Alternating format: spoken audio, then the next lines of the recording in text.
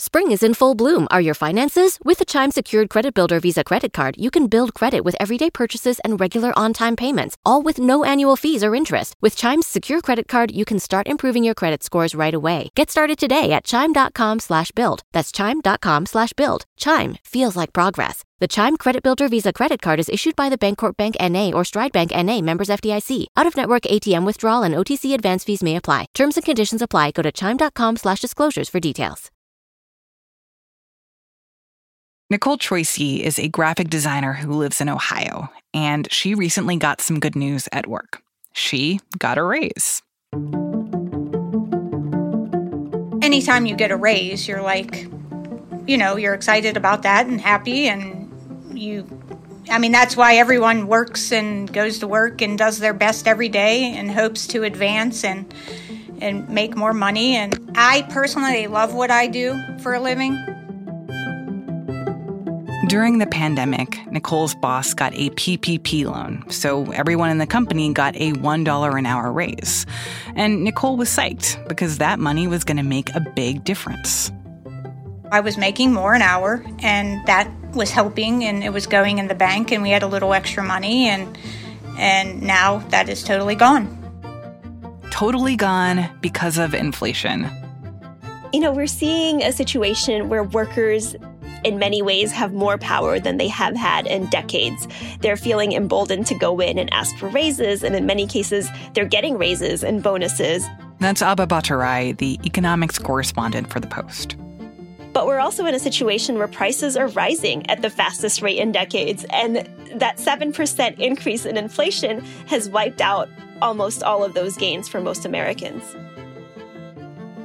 From the newsroom of The Washington Post, this is Post Reports. I'm Martine Powers. It's Tuesday, January 25th. Today, we're talking about the erasure of raises, how a pay increase at work can't keep up with inflation. Plus, later in the show, the escalating legal battle over mask mandates in schools.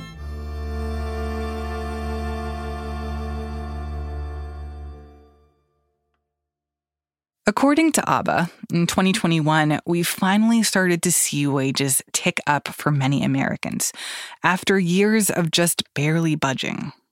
We saw overall about 5% average wage growth, which was huge, except that inflation came in at about 7%. So when you account for all of that, a 5% pay raise becomes a 2% pay cut. And that's sort of the situation many Americans are in right now, where they're perhaps making more money than they were a year ago or maybe even ever in their lives, but they're still struggling to pay for basic things. And I think in many ways it's really counter to the narrative that we've heard so far in this stage of the economy of how good it is for workers right now, how they have so much more ability to ask for raises, to make more money, to have more choices in their jobs, but not talking about the part where everything else is more expensive. Exactly. Last year was a year where we heard so much about workers' power and about this sort of movement, this job market that was just in favor of workers. You could go and ask for a raise. People were desperate to keep you. And many of the workers that I talked to said that they felt really good about their raises that they'd gotten. They got maybe 5%, even up to 20 or 30% in some cases, which was unheard of before the pandemic. But they've been very surprised at how difficult it still is to afford just things like groceries and gas, which is up 50% from a year ago. So these are huge jumps in prices that we're seeing. And how do we know all this? How do we know that for the average worker that wages are increasing, but also that what they spend money on is also increasing in price? Every family's experience of inflation is going to look slightly different.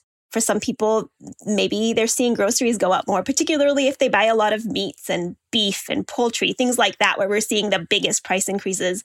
For others, they might be struggling with car payments because used car prices have gone up significantly during the pandemic. And so we're seeing this sort of trickle down in different ways to different types of families.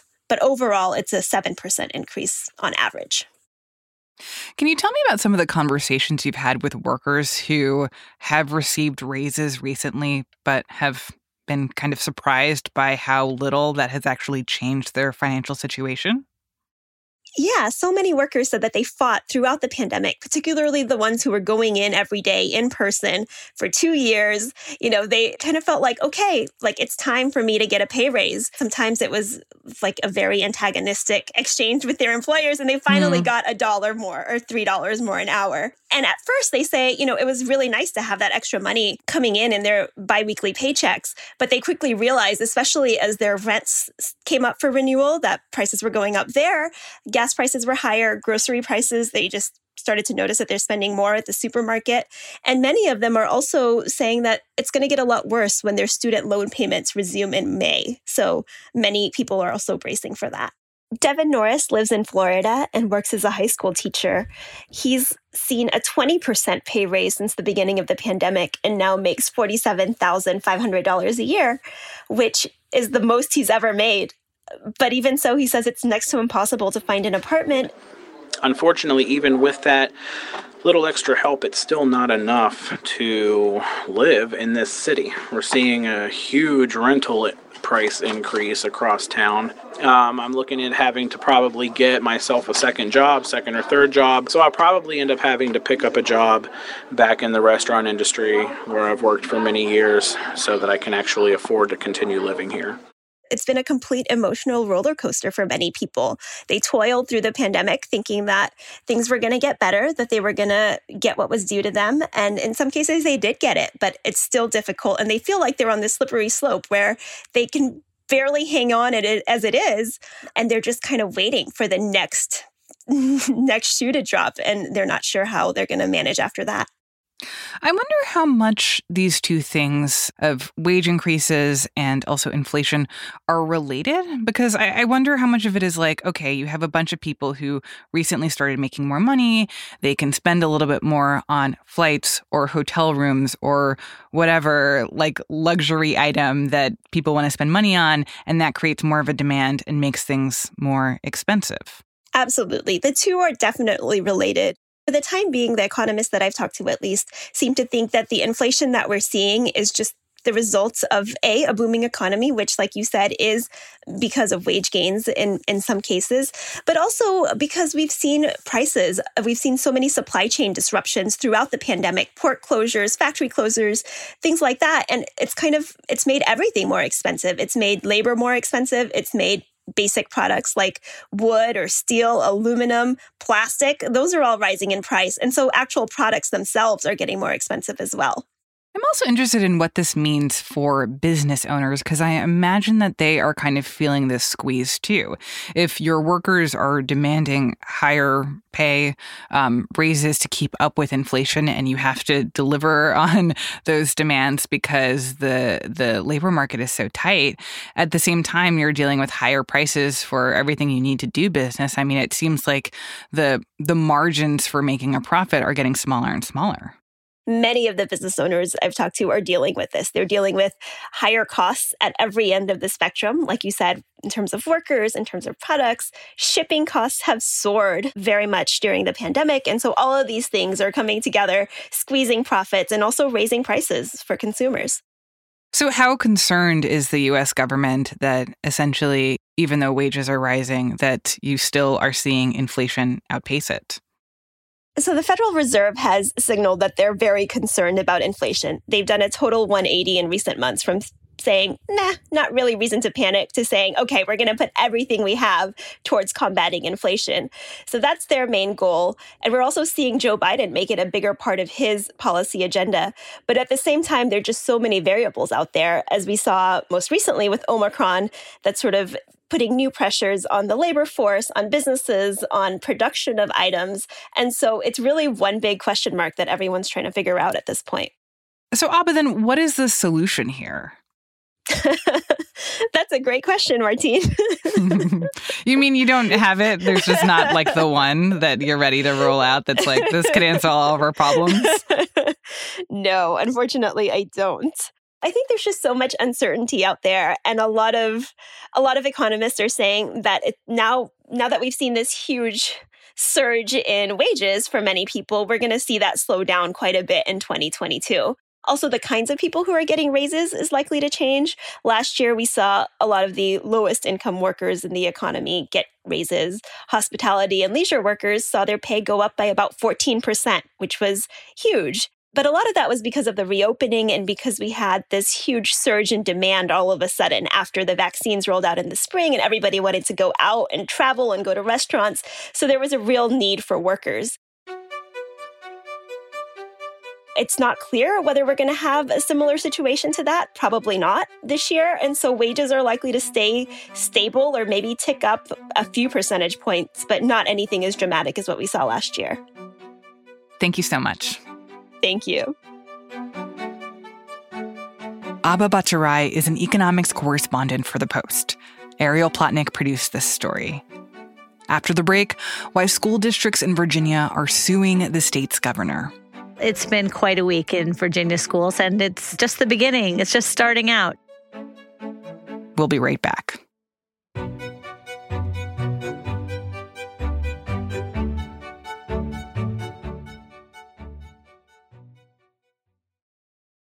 Hey, this is Christina Quinn. I'm the host of Try This, the Washington Post's new series of audio courses. The idea behind Try This is to become better functioning humans without having to comb the internet for countless hours. In our first course, we learned how to sleep better. Now, we're going to learn how to make our friendships stronger.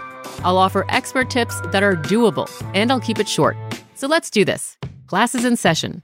Find Try This from the Washington Post wherever you listen.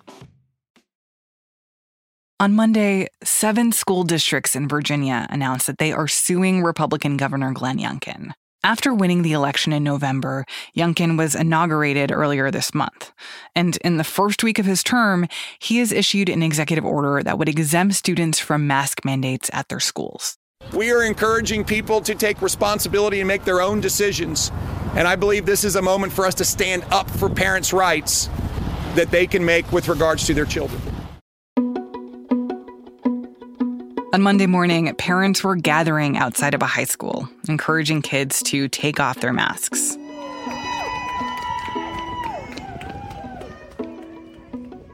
I mean, we had just this week in Percival, on the first day of school without the mask mandate, there were parents who were yelling, "Cover your faces! Stick together, kids!" In fact, there were some parents who were offering free donuts to kids if they said they would go into school without a mask. Laura Meckler is an education reporter with The Post. She says that the mask optional order has plunged Virginia into chaos. But it is not the only state that has had to grapple with whether kids should mask in schools. In fact, these debates raged in many, many states with governors saying, no, you're not allowed to do this, and school districts pushing back in the big cities where Democrats are in charge there. They would say they're following the science. Republicans would say that they are going overboard, being too paternalistic. And what is Governor Youngkin's rationale for this? His rationale is that this is up to the parents, that parents can decide for themselves whether their kid needs to wear a mask or not. And that, if you think it's a good idea, put a mask on your kid, but that there should essentially be parents' rights in this. And it's all part of sort of a larger conversation, both about parents' rights, which is a big Republican rallying cry right now, and also around the idea of pandemic controls, this balance between sort of normalcy and protections. And in that balance, if you're more worried about the virus and you're more worried about protecting yourself, of course, you're going to say, wear a mask. But if you're more worried about a return to normalcy and the damage that some of the things that we've done around the pandemic has caused people, especially kids, then you're going to say, no, kids need a normal life. It's too difficult. It's too hard for them. Up to parents to decide that balance themselves. So what does the latest science say about whether or not it is safe for children to go maskless inside of school settings? Well, what the science says is that the more mitigation measures you use, the safer you will be. So if you have a mask, that is going to help prevent the spread of the virus. Now, the science also is changing on what kind of mask you need. So there's more and more evidence that the cloth masks some of us have been wearing are not as good as, say, an N95 or a KN95. So what we're now hearing from experts is, you should not just wear a mask, you should wear the best mask available. But really, in general, when you're talking about what's happening in schools, what the experts say is that it's layers of mitigation. So get vaccinated. That will protect you. Wear a mask. That will protect you. Keep your distance from people. That will protect you. Don't go to school if you are sick. Don't go to school if you've been exposed to somebody and you're not vaccinated.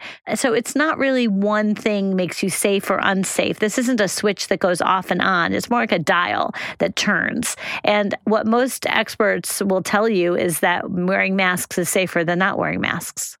And in Virginia, we have seen school boards actually take action to circumvent the governor's mask optional order.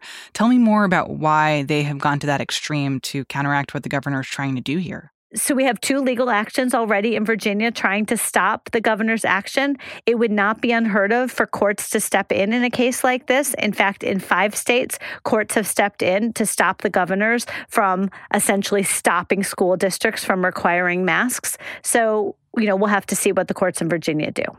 Tell me more about how this fight has played out in those other states where you've seen similar orders to prevent mask mandates in schools. They have been somewhat ugly, I have to say. Now, it's somewhat calmed down because the height of this was really as summer was concluding and school was opening last fall. But, we saw just daily volleys back and forth between governors and state education commissioners against big school districts. What we've really seen in the end is that at least in a handful of states, the governors have gotten their way and they have been able to prevent these mandates from being in place. But Martine, one thing we should keep in mind is that we also have, of course, in this country, always have the other extreme, which is that in 16 states, there are orders that districts have to have a mask mandate. They also don't have a choice, but they don't have a choice in the other direction. They're required to require their own students to wear masks.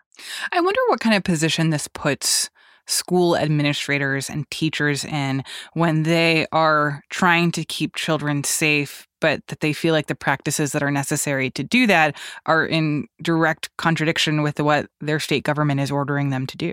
They're completely caught in the middle, right? And in fact, what we've actually seen from many teachers and also students is a demand for more safety measures.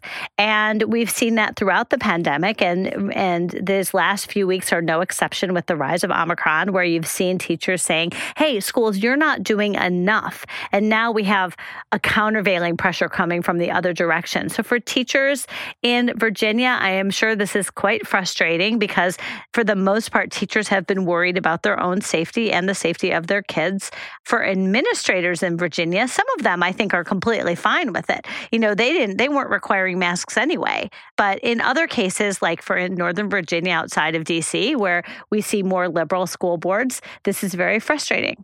Is there an argument here that, look, Glenn Youngkin was just elected as governor on a platform that was pretty explicitly about giving parents more control over what their kids were required to do and not do at school related to masks, and that, this was what Virginia wanted?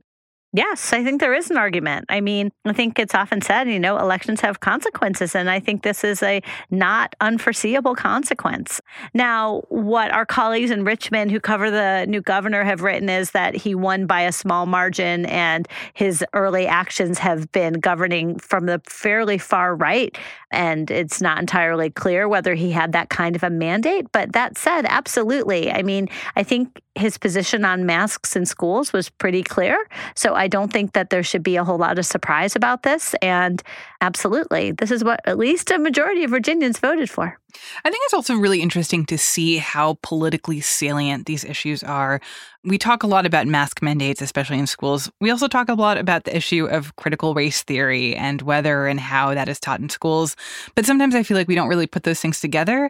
And it is interesting to me that it seems like it has become such a politically powerful issue for Republicans, this idea of control over what kids experience at school, and that giving that control back to parents and away from teachers and administrators and school districts who think that they know best, that seems to be really working for a lot of Republican politicians. First of all, I think we're gonna. It's yet to be seen exactly how well it's working. We saw it work for one Republican politician, Governor Youngkin, and this was one of the reasons. I think it's fair to say there are a lot of people who see power in this, no doubt. And by the way, it's not just Republicans; Democrats will say this is a vulnerability for them as well. And it does at first. You think, what do masks have to do with teaching race in school? They seem like totally separate issues, but they have been drawn together around this theme of, as you said, parental control. Parental control is, of course, in the eye of the parent. There are plenty of parents who view it otherwise. So the idea that parents are somehow all demanding one thing or another is not true at all. But yes, this is absolutely the way it's being framed in this election year. Where do you see this whole battle going in the coming months? This is something that we're going to be talking about a lot. And it isn't necessarily going to be the narrow question of, do Virginia schools, are they allowed to require their students to wear masks? What we're going to be seeing is a larger conversation over the course of this year around this idea of parental choice, parental control, pandemic response, who is making these decisions. We obviously are in a political year, and we are going to see this playing out, everything from school board races to governor's races, even to Congress. You would think, well, what does Congress have to do with any of this? We've seen the Republican House minority put forward legislation that has things about all sorts of elements of parental control in it, more information for parents. It's all part of a campaign that is being ginned up right now around this idea of parental control. And the pandemic is certainly part of that.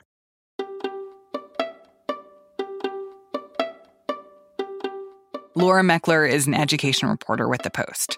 Jordan Marie Smith produced this story. That's it for Post Reports. Thanks for listening. Today's show was mixed by Sean Carter. It was edited by Alexis Diao. One of my personal New Year's resolutions has been to give more compliments, to tell my dentist that I appreciated the thoroughness of her cleaning, to tell my mom that I think that she's doing a great job taking care of her new plant. So if you are in the same spirit of doling out appreciation, we would love if you could tell a friend about a recent episode of Post Reports that you liked, if you could leave a review on your podcast app, or if you listen on Spotify, give us a 5-star rating. It will make us feel good, and I bet it will make you feel good too. And thanks. I'm Martine Powers. We'll be back tomorrow with more stories from The Washington Post.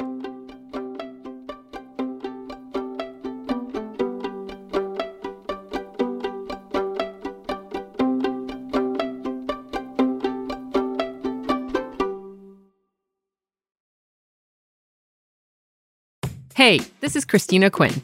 I'm the host of Try This, The Washington Post's new series of audio courses. The idea behind Try This is to become better functioning humans without having to comb the internet for countless hours. In our first course, we learned how to sleep better. Now, we're going to learn how to make our friendships stronger. I'll offer expert tips that are doable, and I'll keep it short. So let's do this. Class is in session. Find Try This from The Washington Post wherever you listen.